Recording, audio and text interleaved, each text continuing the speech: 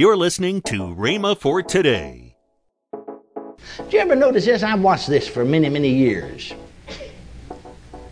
Most people misquote that verse. And they put the body first instead of the spirit. Because you see, they're more body conscious than they are spirit conscious.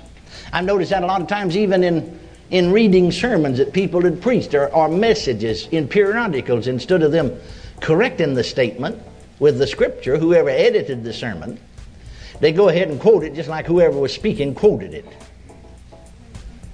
And I've noticed actually, very seldom have I ever heard a speaker that got it correct. And I've been in the ministry for 43 years and I'm a very close observer.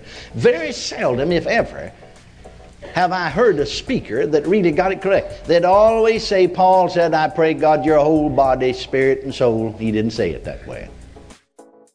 You're listening to Rhema for Today with Kenneth and Lynette Hagin. Later in today's program, I'll tell you about this month's special radio offer. Right now, let's join Kenneth E. Hagin on How You Can Be Led by the Spirit of God, Volume 1. Because when you were born again and become a new creature, you do not get a new body. Outward man just like it was. We'll get around to the outward man in a minute. You have to do something with the outward man. God doesn't do anything with the outward man. You do that. God does something with the inward man. God doesn't deal with the outward man. You have to do that. Find out what God wants you to do with the outward man. Find out what God wants you to do with the body and do what the Bible said to do. God's not going to do it. Don't try to get somebody else to do it for you. You do it. No, when he said, therefore, if any man be in Christ, he's a new creature, he's talking about the man on the inside that has become a new creature. We certainly, when we were born again, didn't get a new body. When you were born again, you did not get a new body, but the real you, the man on the inside, became a new man in Christ Jesus, a new creature. Now I know this a lot of times in our discussing things, our terms are so indistinct in describing things that we make it confusing to people. To me, it would just simply be better to say things the way the Bible says them. Not make the Bible fit our doctrines, but just make what we believe fit the Bible. Say it the way the Bible says it. Now, you know, for instance, a lot of times we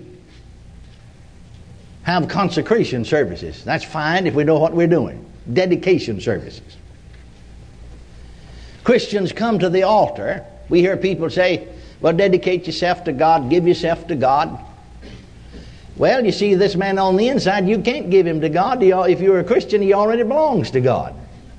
You can't give me something that already belongs to me. You couldn't give me that Bible case. It's already mine. You couldn't give me the Bible that's in the case. It's already mine. Isn't that right? You see, if you would say, when we have our dedication service and our consecration service, if you'd come to do something with your body, that would be a different thing. But we don't make it clear, and so some folks have been doing the same thing. They've been dedicating and consecrating for 40 years, and they're no more dedicated and no more consecrated than they were 40 years ago when they started it. Amen. I've seen them having dedication, consecration services for Christians and saying, come into my heart. Well, if you're a Christian, he's already in your heart. He's not going to come in. He's already in there. And then they turn around and contradict themselves. I'm talking about consecration. I'm not talking about dealing with sinners. I'm not talking about an altar service for sinners. I'm talking about a dedication, consecration service. Everybody that had come forward were Christians. And somebody started singing, come into my heart, Lord Jesus, come in today, come in to stay.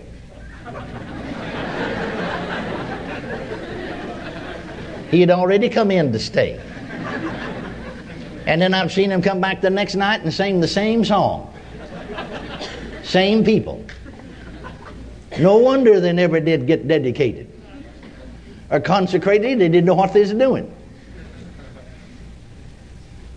Don't shout me down now just because I'm preaching real good. It's so nonetheless.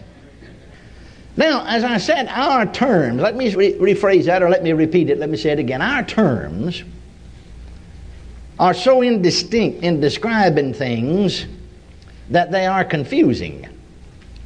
It would be better for us just to say things like the Bible says them. Now, for instance, this verse that I quoted earlier in 1 Thessalonians 5:23, where Paul said, I pray God your whole spirit and soul and body be preserved blameless unto the coming of our Lord Jesus Christ.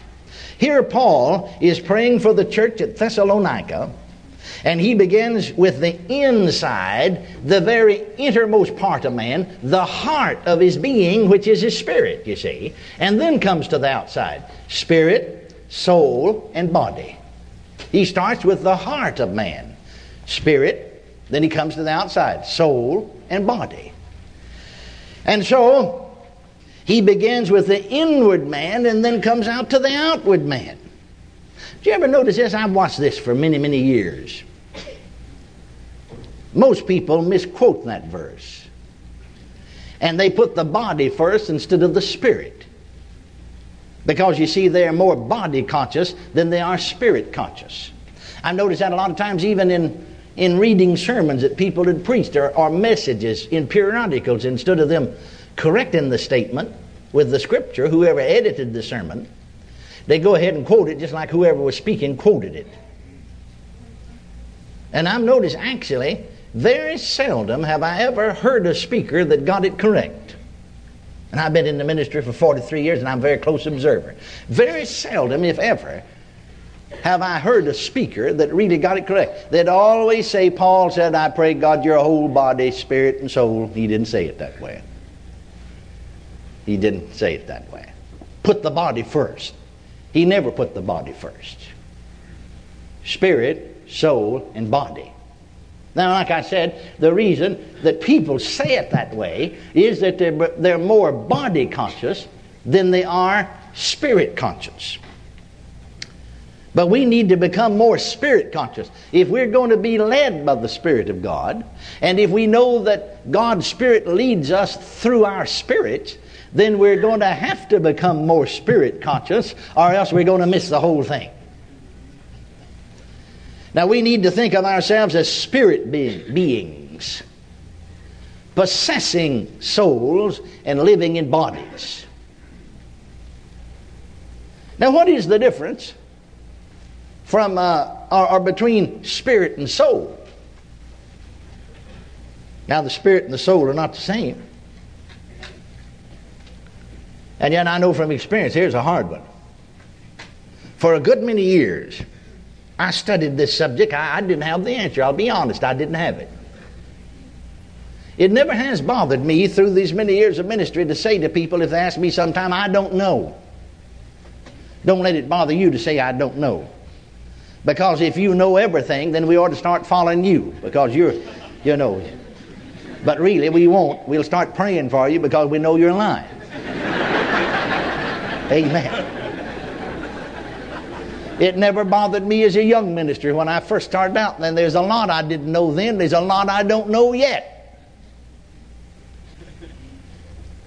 Even the great Apostle Paul said himself in 1 Corinthians 13, for we know in part, and we prophesy in part.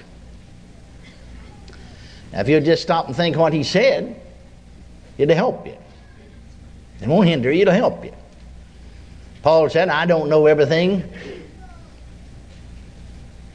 Even in my prophecy, I'm only prophesying in part. You'll never tell the whole story, even in prophesying. It won't be the whole thing, everything. That's the reason you can't just follow it and nothing else. Are you listening to me? Because it's in part.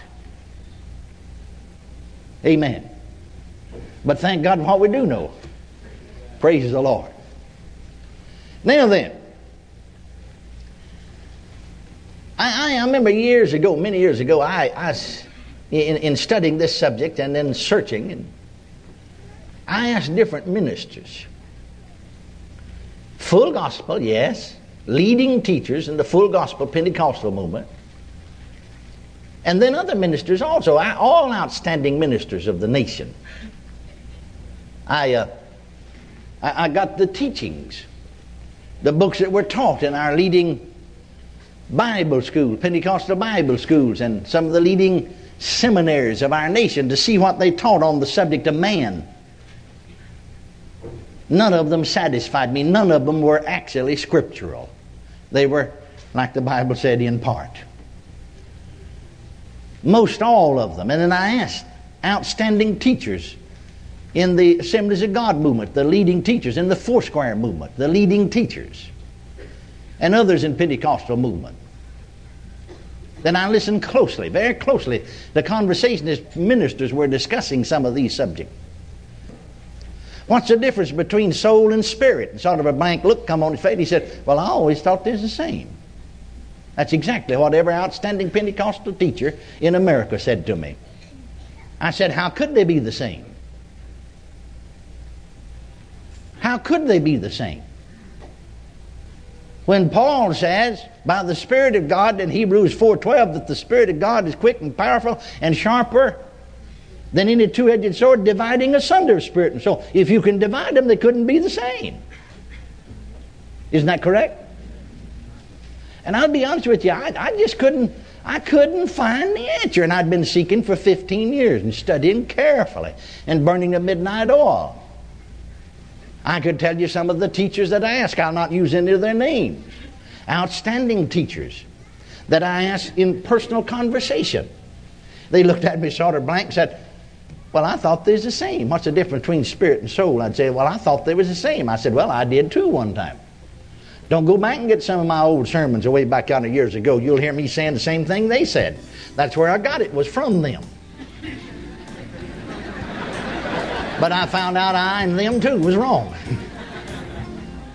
You see.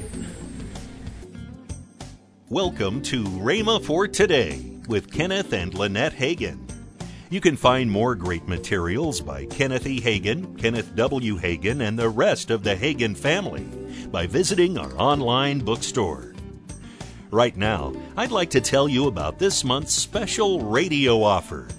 First in this month's offer is Kenneth Hagin and Kenneth E. Hagin's book entitled Ministering to Your Family. Next is Kenneth Hagin's 3 CD series, Avoiding the Trap of Offense.